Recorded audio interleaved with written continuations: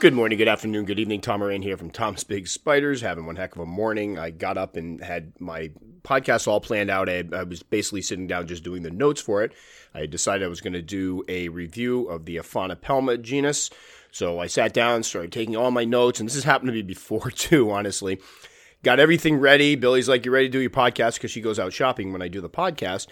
And I'm like, you know what, let me just double check the episodes that I've done and make sure that I didn't do one for it. So I went through the first time, didn't see anything of Aphanopelma. But in the back of my mind, I'm like, I was thinking I might have done it before. So I go back through the list again, and sure enough, I had done one like a year and a half ago or so. So and I've done this before as well. For those of you that have been following for a while or been catching up on episodes, I actually did I believe it was Poecilotheria genus review. And then like a year later, almost to the date, I was like, I should do a Poecilotheria genus review, and did a whole entire new one. Well, to make this even sillier, when I went to post up the newer version of the video, I hadn't realized that I had done it before, so I reposted the old version of the video. So anybody that's gone through and been wondering about that, and I have a couple of people like, hey, did you realize you posted the same episode twice? Yeah, I wasn't intentionally doing reruns. That should have been a newer, updated version of it. Granted, I was screwing up where I was already doing the same topic I had done before, but I did think I added some new wrinkles to it and added some new things. But no, I end up posting the same exact one up. So if that ever happens, feel free to call me out on it. The problem is we're up to, I think we've done like 140 episodes now, or 130 episodes, something like that. And I do the videos as well, and I sometimes mix up what I've covered in one thing and not in the other. So now I've been a little more careful. I'm glad I did this. It stinks because I had some really cool things to say about Aphanopelma, but I will go back and re-listen to the other one. And if I feel like it's worth repeating and adding to, then I will do it, because I have gotten some questions about them. Plus, I was just on the Fear Not Tarantulas website a few moments ago, and it looks like they have some species I have never heard of before as far as Aphanopelma. I believe they just got in a huge import from Mexico. And they are now offering Aphanopelma species Bosque Primavera. Sounds like a dish. Aphanopelma species Diamondback and an Aphanopelma species Tamaulipas. Ooh, butchered that one. Anyway, they look amazing, and I'm on that. I've been trying to collect all the different Aphanopelma species I've seen.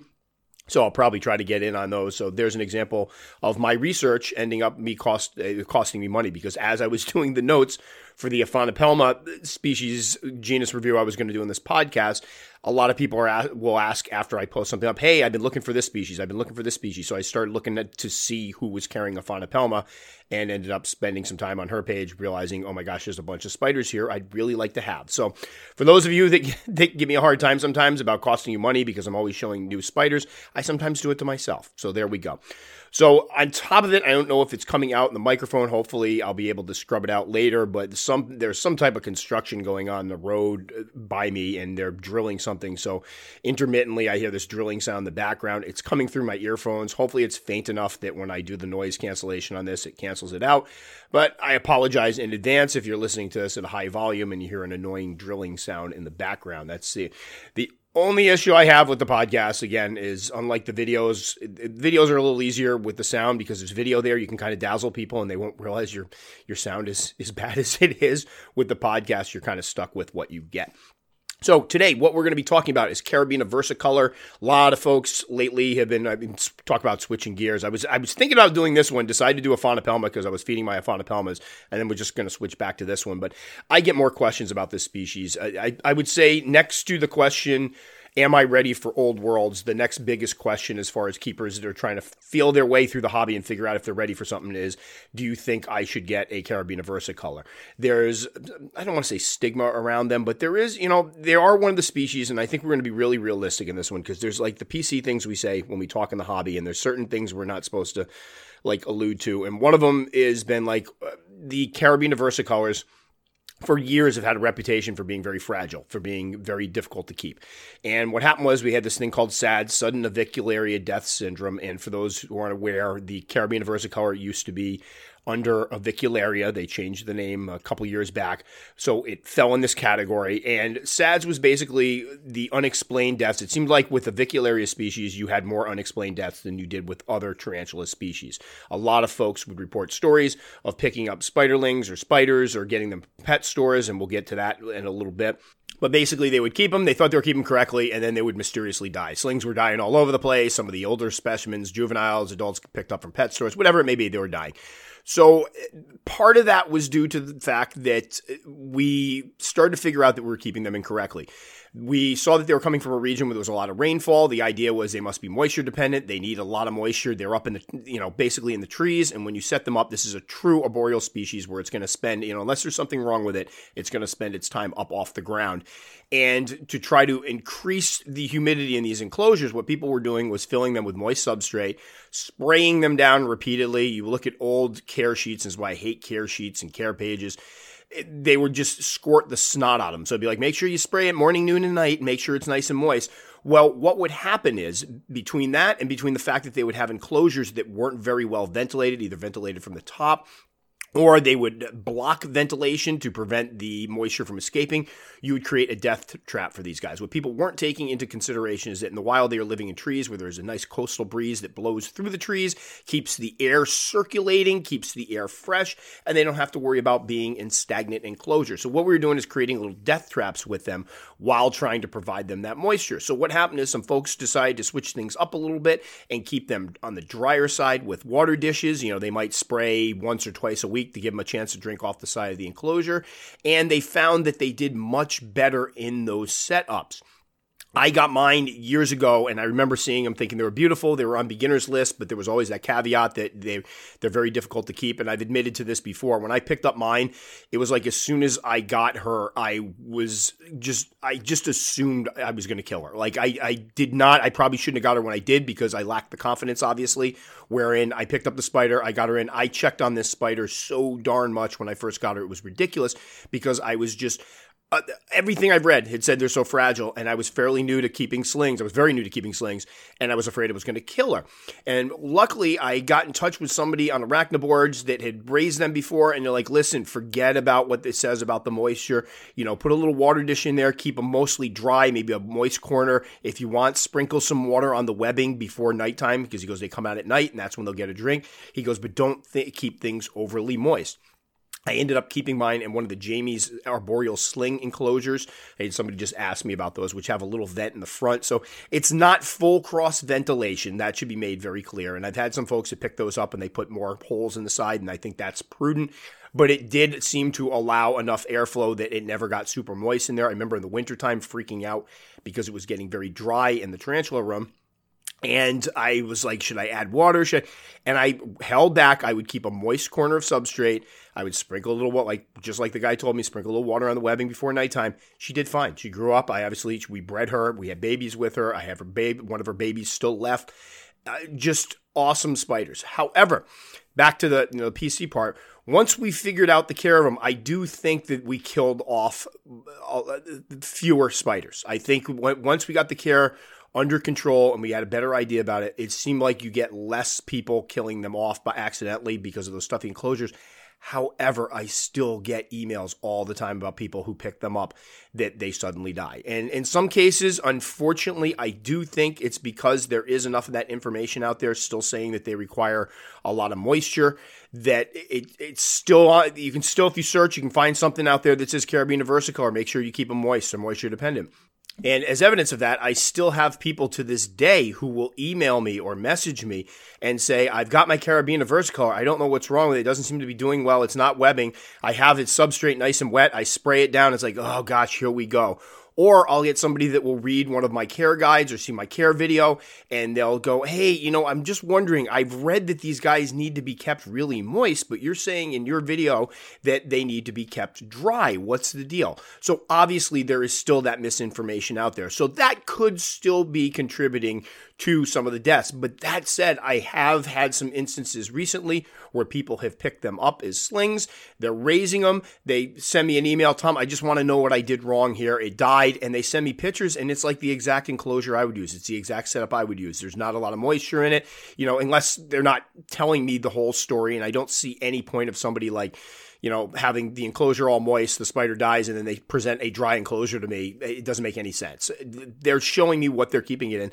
In many cases, it looks good, yet they still ended up with a dead spider. So I do think that they're less forgiving than most of the species. One of the running themes through the majority of the material I put out there is that it's really not that difficult to keep tarantulas. I really don't, that's my big, after doing this for years and talking about it, whatever, that's kind of my big takeaway from it is it's not as difficult as people would like to make you believe sometimes. It's not as difficult as people think when they first get into the hobby. I think with any hobby, with any new thing you do, there's going to be a learning curve. There's going to be certain jargon you have to pick up, certain vocabulary, certain techniques. But I think when compared to other potential pets out there, like I'm thinking like even fish, when I talk to somebody, the house we're buying has a saltwater fish tank in it, and the couple we're buying the house we bought, it's weird having the house and not being in it yet. So we've already purchased the house. They're leaving a fish tank. It's a saltwater fish tank.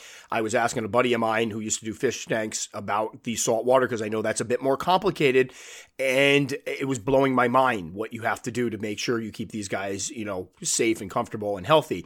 So when compared to other pet type hobbies, I think tarantulas are simple overall. And I think the rule of thumb is most of them, you give them some dirt, you give them some room, and they're good to go. Some might need some moist dirt, some might need some dry dirt. Give them all water dishes, feed them, you're good to go. They're not difficult to keep. They're clean animals. They're hardy animals.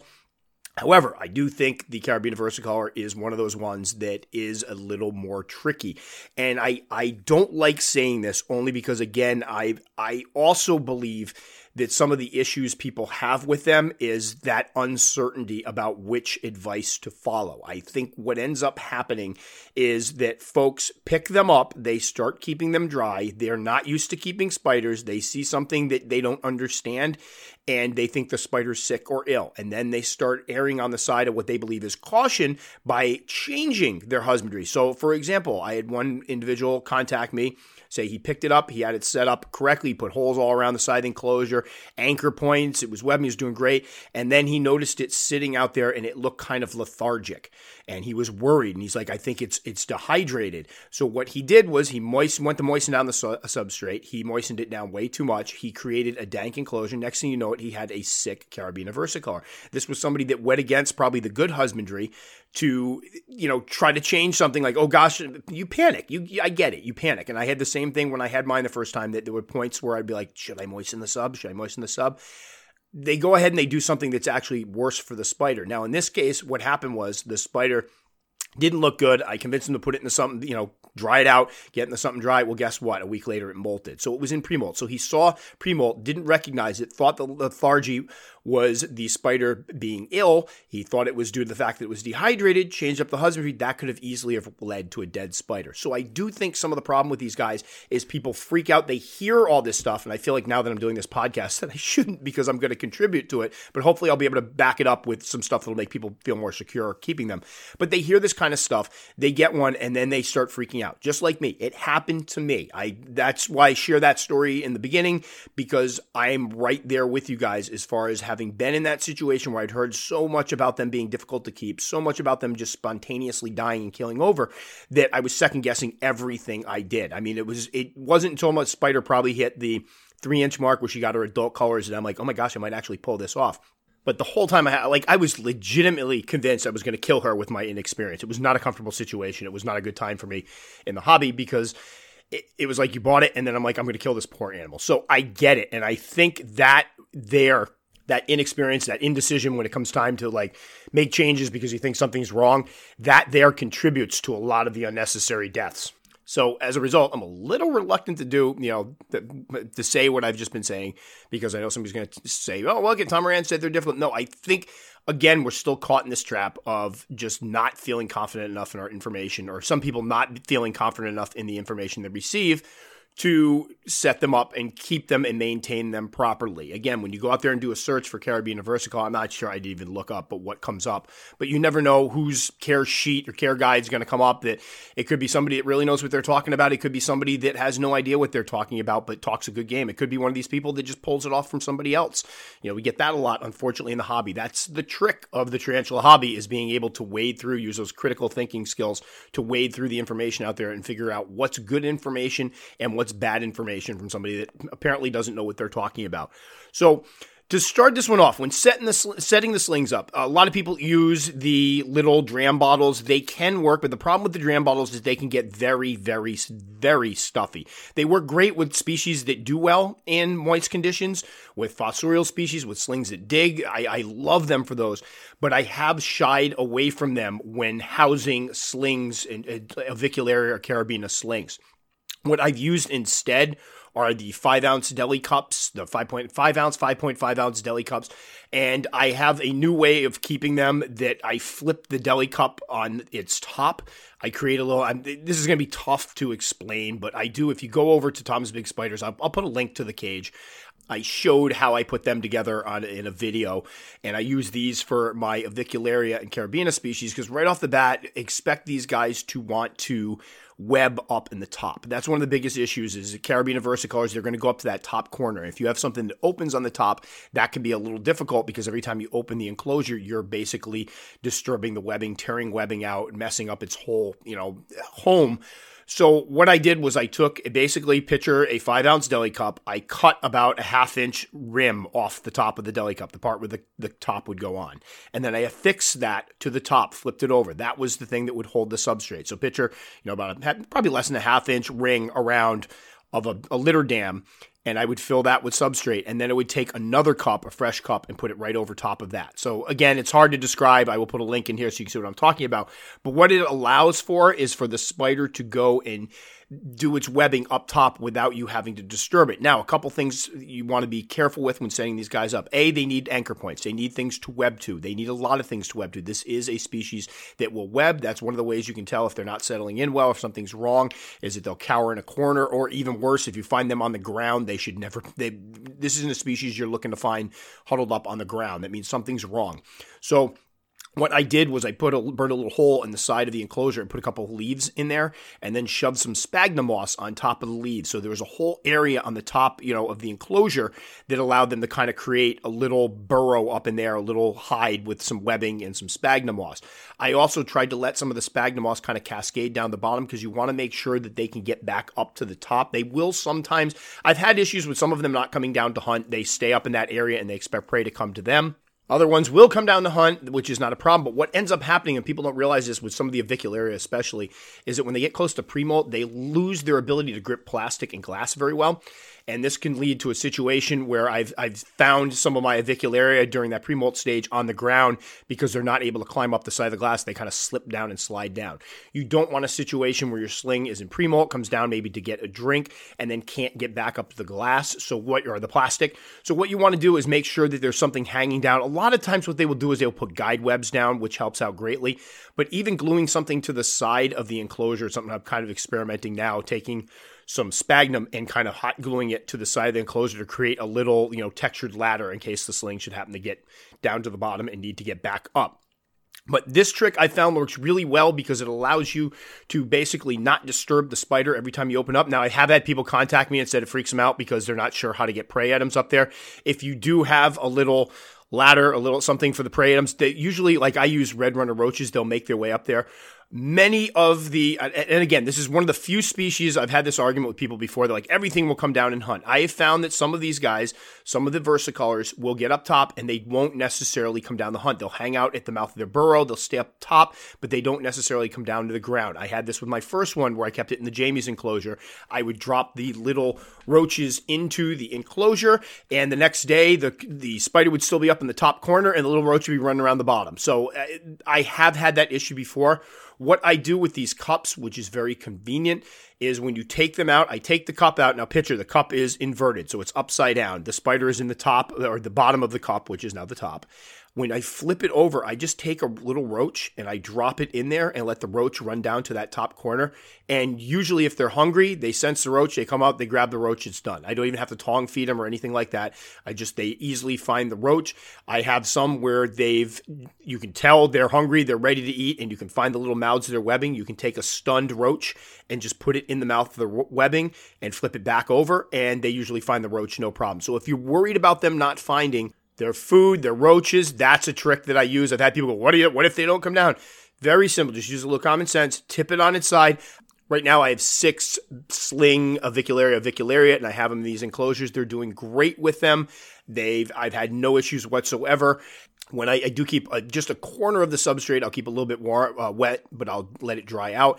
And then when I feed them, what I usually do is I drop the roach and I let them grab a roach, and then I gently mist the webbing up top and some of the sphagnum up top, just like you're not overdoing it, not going nuts with it, just a little mist, and I have seen them come out and drink right off the side of the plastic. So again, you don't want to go nuts with it because you're going to startle them. They're not going to eat. But a little gentle mist of some of the sphagnum that's on top of it. I got the fake leaves coming through and the sphagnum on top of it. Missed that, so they got a little place of moisture, and I put the top right back on, and they're good to go. But it's worked very well for me. You could obviously, and I have done this before, if you want to use the 5-ounce deli cup, you can use them the correct way with the lid on top. Just know that you're going to want to make sure that when you set up the enclosure, that you put a lot of stuff that they can hide, a lot of fake foliage, a little leaves, some sphagnum moss around the bottom of the enclosure to try to give them a spot to hide under, because they're going to want to go to that security of the corner where the lid meets the container, the side of the container. And that's where you run into trouble, where you go to feed them and you pull off the top and they go bolting out because you've just torn up their webbing. One trick for if you do set them up like that and you want them to hide as opposed to go to that top corner is when you set them up, place the container underneath a bright light.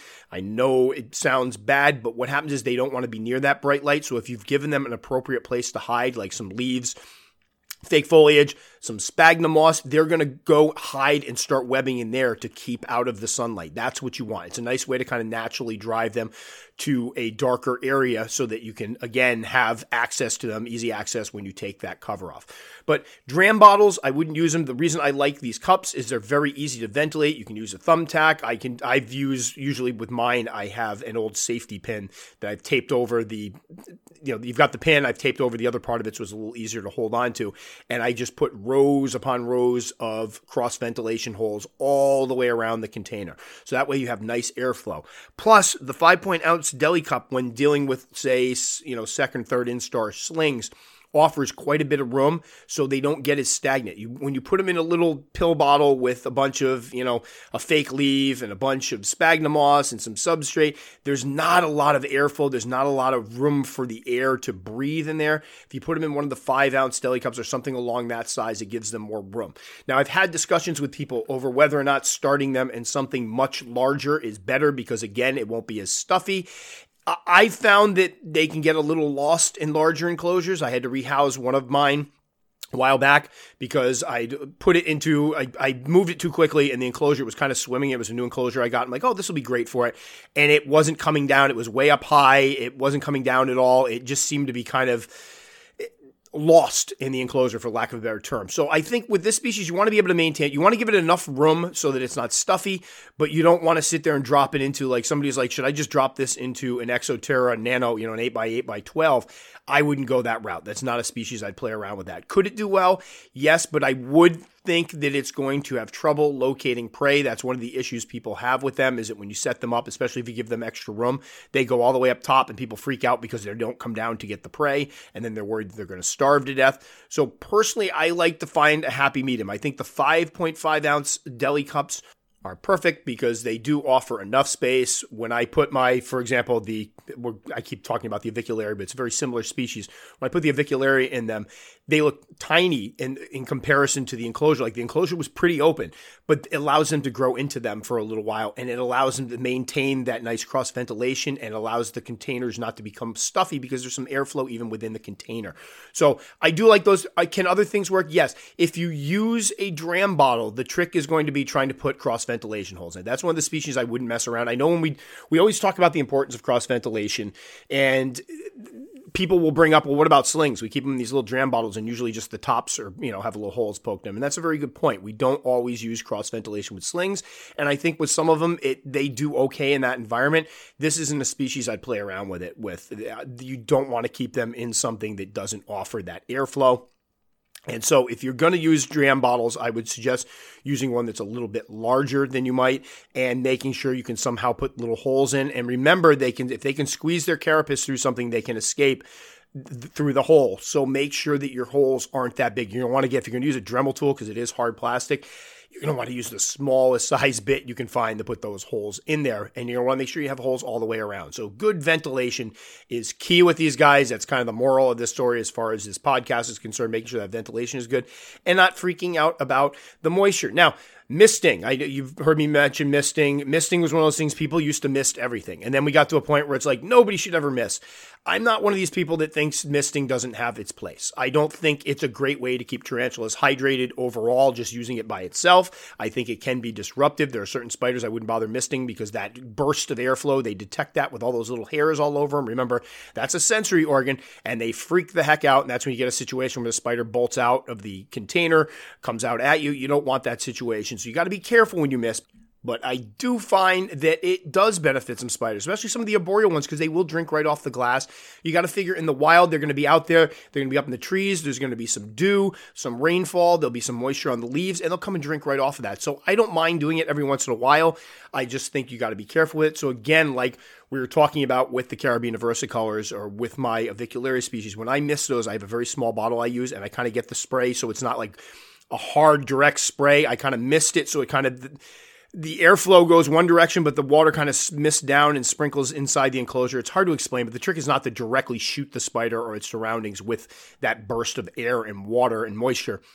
The trick is to kind of moisten it down so there's nice little glistening like dew all over everything. And the good thing is, this is going to evaporate rather quickly. That's one of the reasons why I'm not a proponent of misting for moisture-dependent spiders, as its only way of keeping the spider hydrated. It just doesn't last long. If you mist it, even if you give it a really good misting, you're talking a few hours, it evaporates, which in this case is to our advantage because we're not trying to raise the humidity up in that enclosure. What we're trying to do is give the spiders a place to grab some moisture so it doesn't have to come down to the bottom where you might have a water dish.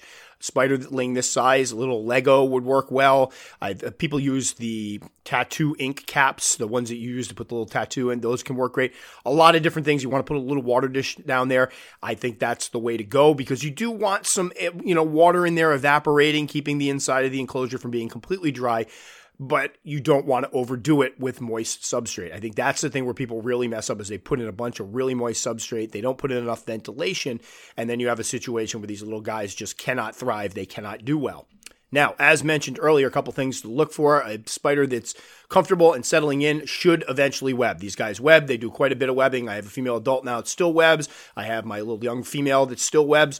They love webbing. So you want to make sure you give them those anchor points and you want to keep an eye on them and make sure they're doing webbing. If your spider is not webbing, if it's hanging out on the side, if it's in a stress pose, scrunched up in a corner, and it's been more than a few weeks. Now, I should probably come back to that. Remember, it can take spiders a little while to settle down, so you want to make sure that you're not panicking. I get a lot of emails. I moved into a new enclosure, and it's huddling in the corner, and it hasn't settled in. And I'll ask, well, when did you move it? Last night. It can take a little while, but if it's been a little while and it's not webbing, or if you find it on the ground, that's usually a problem. These guys aren't ones, we talk about Poecilotheria species, Psalmopoeus, Tapetochenius, they all go through a stage. A lot of the arboreals go through a stage where they do a little bit of burrowing and they hang out under the ground or behind the cork bark. They build some dirt curtains and they hide in there. Not so with the Avicularia caribena species. They're right out up top in the trees right off the bat. They're arboreals from the get-go, so you want to always set them up like arboreals. But if you find them on the ground, that's usually an indication that something is wrong. Now, as we discussed earlier, they do lose some of their grip when they're in heavy pre-molt. So in some cases, what you'll find is the spider has slipped down, which just means when you set these guys up, I think it's important to try to create enclosures that allow for them to get back up to the top without just using the plastic or glass. So what that means is there should be cork bark that they can climb up. I've seen really ornate, beautiful enclosures where they have almost like a lattice work of fake vines and stuff on the background, those foam backgrounds that you use in the Exoterras. They can climb up those usually no problem. There just needs to be something they can get back up to their area because this is a species that will create a little web hammock when it's time to molt, and they will molt in that hammock. The ones that try to molt on the ground, it doesn't often go well, so you want to make sure that you pay attention to that. Other times, they get too weak to stay up top. You find them on the bottom. A lot of folks pick these guys up from pet stores. And this one, right now, Caribbean versicolor and avicularia are very similar spiders, as I mentioned earlier. And so the rule applies to both. But what will happen is they will pick them up from pet stores and they'll get them home and they end up with a spider that's just already been kept poorly. It's not doing well. It can't climb. They find it on the ground, scrunched up in a stress pose. That's not something you want to see with your Caribbean versicolor. If it's in a stress pose on the ground, that's usually a problem. It usually means you got to look at how you've set up the enclosure, figure out what's wrong, because that is an indication that something isn't quite right. Hopefully, it's just something with the husbandry or the setup that you can fix and that you didn't get a spider that is sick and not well. It happens. You can get one. Again, the pet store ones, you could have a sling that is, it happens.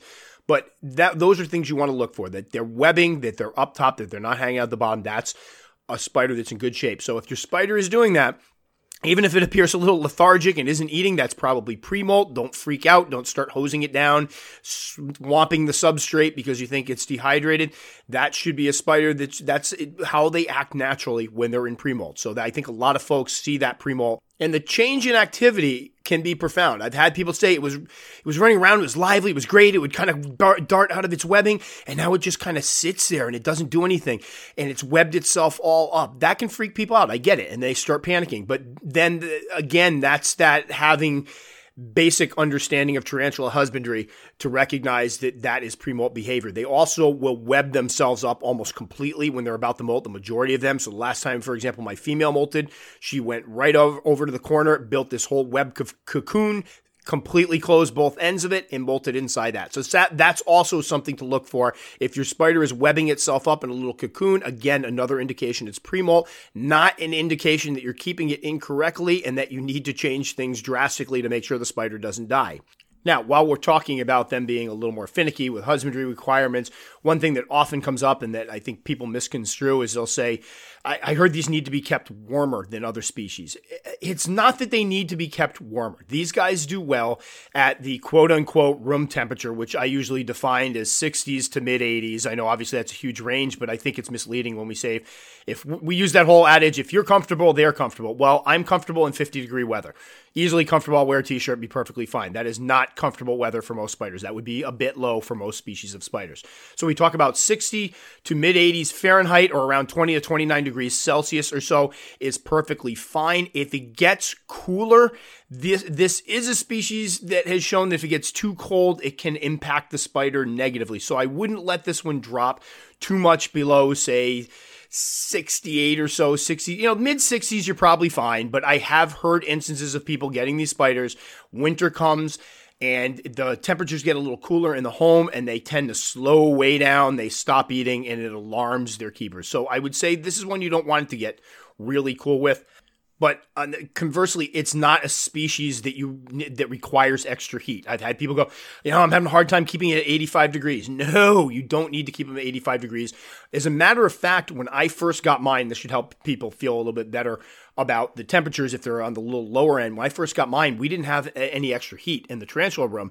It was just the regular room with whatever heat was in there, and the temperature in that room would sometimes dip to 65, 66, 67 degrees during the winter. Not long term, it'd be for like maybe a day or two, but it did dip that low, and mine still grew and did fine. So just a heads up that you don't have to go crazy if you have a couple nights where it gets a little bit low. You just don't want it to dip too much lower than that, and you don't want that sustained lower temperatures. You could start seeing your spider really slow down, become lethargic, not eating, some of the signs that maybe it's a little too chilly for it.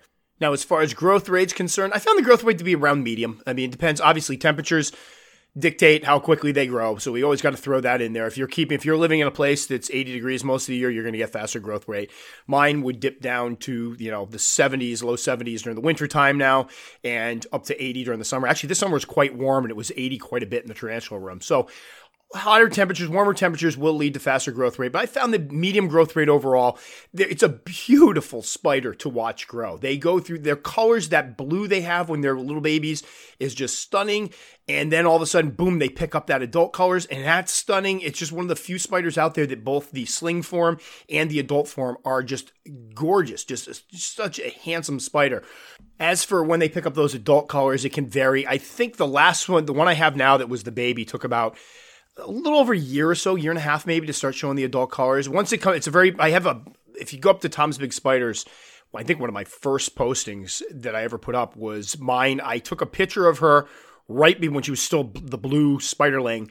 And the next day, she was in almost the exact same spot in the exact same position and had molted. And you can see the profound change from the little blue spiderling to all those colors, the purples, the greens. Just a stunning animal. But they are fairly quick growers. And the good news is they do seem to get more hardy the more size they put on. I've found that myself. I've talked to other people who have said the same thing. This is more when we talk about them being a little bit fragile, it's more for those little tiny slings. The older they get, they seem to get a lot tougher. So that's something to think about when you get one of these, that it's mostly, and again, I'm sure if you go out there, somebody will have a sudden avicularia death case with a juvenile or whatnot. But to me, I would say we're more concerned with them in that when they're tiny. That's when you hear people losing. The majority of people that contact me that have lost one have lost a smaller specimen. Once they get those adult colors in, you should be in good shape unless you're really messing something up or if you have a sick spider. So as far as juveniles are concerned, if this is one of those species you may end up doing a little more rehousings than you normally would with others. It depends on your personal preference. I found that, they kind of grow at a pace that you don't want to put them in something they're swimming in, so I wait till they start them off in those little 5-ounce deli cups. Then I'll move them into a 32-ounce deli cup once they put on a bit of size when they're about 1.5 inches or so. Again, all ventilation all around the sides, several rings of ventilation holes. Put them down the bottom too. I often forget to do that, and people, bring up, should you put somewhere on the bottom? Yeah, have them kind of on the top, have them on the bottom. Make sure there's good airflow. Definitely a water dish, some place to hide, some anchor points. We do the old cork bark lean to a 45-degree angle, but this is a spot where you want to break out a cork bark and glue a bunch of fake plants and vines to it. Give it some space to web to. That'll allow it to settle in much more quickly. When it gets a little bigger, I found that something around a gallon or so works. If you do want to do that, if you do want to do the third rehousing when it hits like young adulthood, then what I found is the gallon ones, like the mainstay containers you get at Walmart. If you're overseas, I'm sure there's something similar out there, but they're like gallon jugs. They're really nice for arboreal species. Again, dry substrate in the bottom, nice big water. Once it puts on some size, you can put a nice big water dish in there. That's going to evolve. That moisture is going to evaporate. It's going to keep things inside that enclosure. Even with the solid airflow, it'll keep it from getting too dry in there for the spider. Sometimes you'll see they'll hang around the water dish, which means, it's probably a little dry outside. Again, make sure that you give it plenty of places to hide. This is a species that you want to do some decorating with. This is a species we don't want to do the Spartan enclosures. You want to give it a place that gives it cover, because what you'll see is if you put a plastic plant in there, they will sometimes take up in the corner behind the plastic plant and start webbing all around it. If you give it cork bark with some foliage around the cork bark, they'll start webbing around that. That's a way to allow your spider to feel secure more quickly. So again, it depends on your personal preference. I do 4 moves for these guys. That's just me. That's not right. That's not wrong. I'm not telling everybody you have to do it. It's just what I do. I like being able to, carefully keep track of them as we go and make sure I don't give them too much room that they're swimming in their enclosures. But do what works for you. You could easily take a 2-inch sling and put it into, and this is something I just experimented with the wide diversipies I had. I put a smaller specimen into an 8x8x12 enclosure and gave it some room, because again, that's a lot of room to breathe. It's not going to get stuffy because it's got a lot of extra room, and it's done quite well in it. So something to think about. Again, I'm always learning and always trying new things. So don't feel like if you're not doing exactly what I'm doing and doing a little extra rehouse that you're not doing it correctly. Not true at all. Just find something that works for you. It's just what I do. But as far as adults, there's a lot of discussion about whether or not the Exoterra Nanos, the glass containers, they're 8x8x12, Exoterra Nano Talls, I believe they're called. They're they have a front opening door. They have the top that has the mesh. A lot of people ask, are those appropriate enclosures for them? For a while, I didn't use them because obviously they don't offer the best cross ventilation. What people don't realize sometimes is there is a vent beneath the front door that does allow airflow to go in. If you have a room with a fan going, it will push air through there. It will allow, and plus they have the opening on the top, which allows air to kind of evaporate out, moisture to evaporate out. So it's not perfect cross ventilation where the air can cut straight through the enclosure from the front and come out the back, but there is airflow. I've used them with a lot of arboreal species, and they work just fine with them. I started using them again a few years back. after not using them for a while, because a lot of people were asking about them. And it was one of those deals where people warned you away from them and said, no, you can't use those. They don't have proper cross ventilation. They're not appropriate for tarantulas. Yet a lot of people that have been in the hobby for a while were using them and having no issues with them. So I tried them out for myself, and I think I have 10 of them now or so with various, I have avicularia, I've had a Poecilotheria in them, I have a lot of Psalmopoeus in them, Tapinocenias. They do fine in them. So they are good enclosures. You will want to replace the top. I've gone over this before. The top is wire mesh. Although it's not, it seems to be more of a terrestrial thing, because it sounds to me like the arboreals just have they're a little more adroit in their movements and their ability to climb things, that they don't get stuck in it. But it is a possibility. If somebody's had an arboreal get stuck in it, let me know. But what happens is their toe claws can become wedged in between the little wire mesh, the wires that create the wire mesh screen, and it can leave them in a precarious spot where their legs are caught, they're left dangling, they can die that way, they can lose limbs, they can fall. Not a good situation. So what the majority of us do when you flip the enclosures, if you use one of these Exoterras, there is a plastic gasket around the side. My buddy Charles gave me a tip where if you leave them out in the sun, hot sun, it's a black rim, plastic rim, and the gasket that holds, it's usually epoxied in the corners, but it's a little gasket that holds the wire in. That will soften up, and it's a lot easier to pull it out. So thanks for that tip, Charles. And you can just pull that gasket out, pull the wire out. If you can't get the wire out, sometimes the wire is epoxied in, it can be difficult to get out. You can use a sharp utility knife and cut the wire down the sides to get the piece out. And then what you do is get a piece of plexiglass to fit. You drill a bunch of holes in it so it's got some airflow, and you glue that in place. I do have to do a video of this. We went to do a video of it, and what happened was, while I was trying to pull the wire screening out, I got stabbed in the fingers with the ends of the wire that was all gnarly, and I was bleeding all over. It was just an unsightly video because it was just blood all over the place, and we didn't realize it till afterwards how bad it was. So we didn't end up using it, but I do have to do one of the cages soon, and I will show how I do it. It's not that difficult. It's a little time consuming. It's a little annoying sometimes when you can't get the screen out, but know that if you use them, you do want to replace it. And then you can put as many holes as you want. You can keep that top pretty much open, as far as if you put enough holes in there, there's going to be a lot of airflow, and through the front as well. So those cages will work fine. Make sure you give it a water dish. Again, back to the water dishes. Although we're keeping the substrate dry, I want to make sure that people don't get the wrong message here. You want to make sure that they have a water dish in there.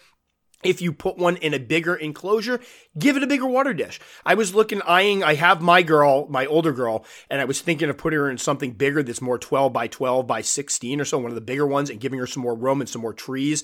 And what I will do is, if I do that, I'm going to put a nice big, probably 6-inch across water dish in the corner, which again, they will not only drink out of it, but it keeps the air during the winter time from getting completely dry in there, because once your heat kicks on, it does get very dry in the house. So you want to make sure things don't get too dry in there.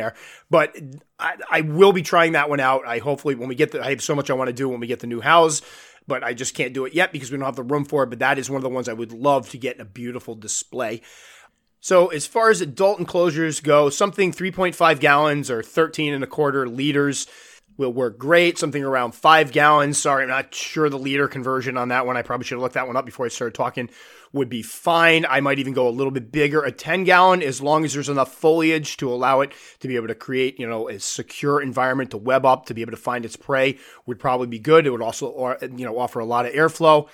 I keep the substrate dry on my older ones, water dish, and they're good to go. As far as feeding is concerned, again, with my slings, I usually feed them twice a week, more so I can just check on them more often and get more maintenance. And plus, I want to grow them out of that sling stage as quickly as possible. With the adults and juveniles, I usually go once a week or so. Although I will say with my old girl, I feed her every 2 weeks. She's older now. She doesn't need to be stuffed and fat all the time. So I'll drop in 2 or 3 crickets for them. The adults, specifically juveniles and adults, are much better hunters. I think they come down, they'll find the prey items if you put them in there.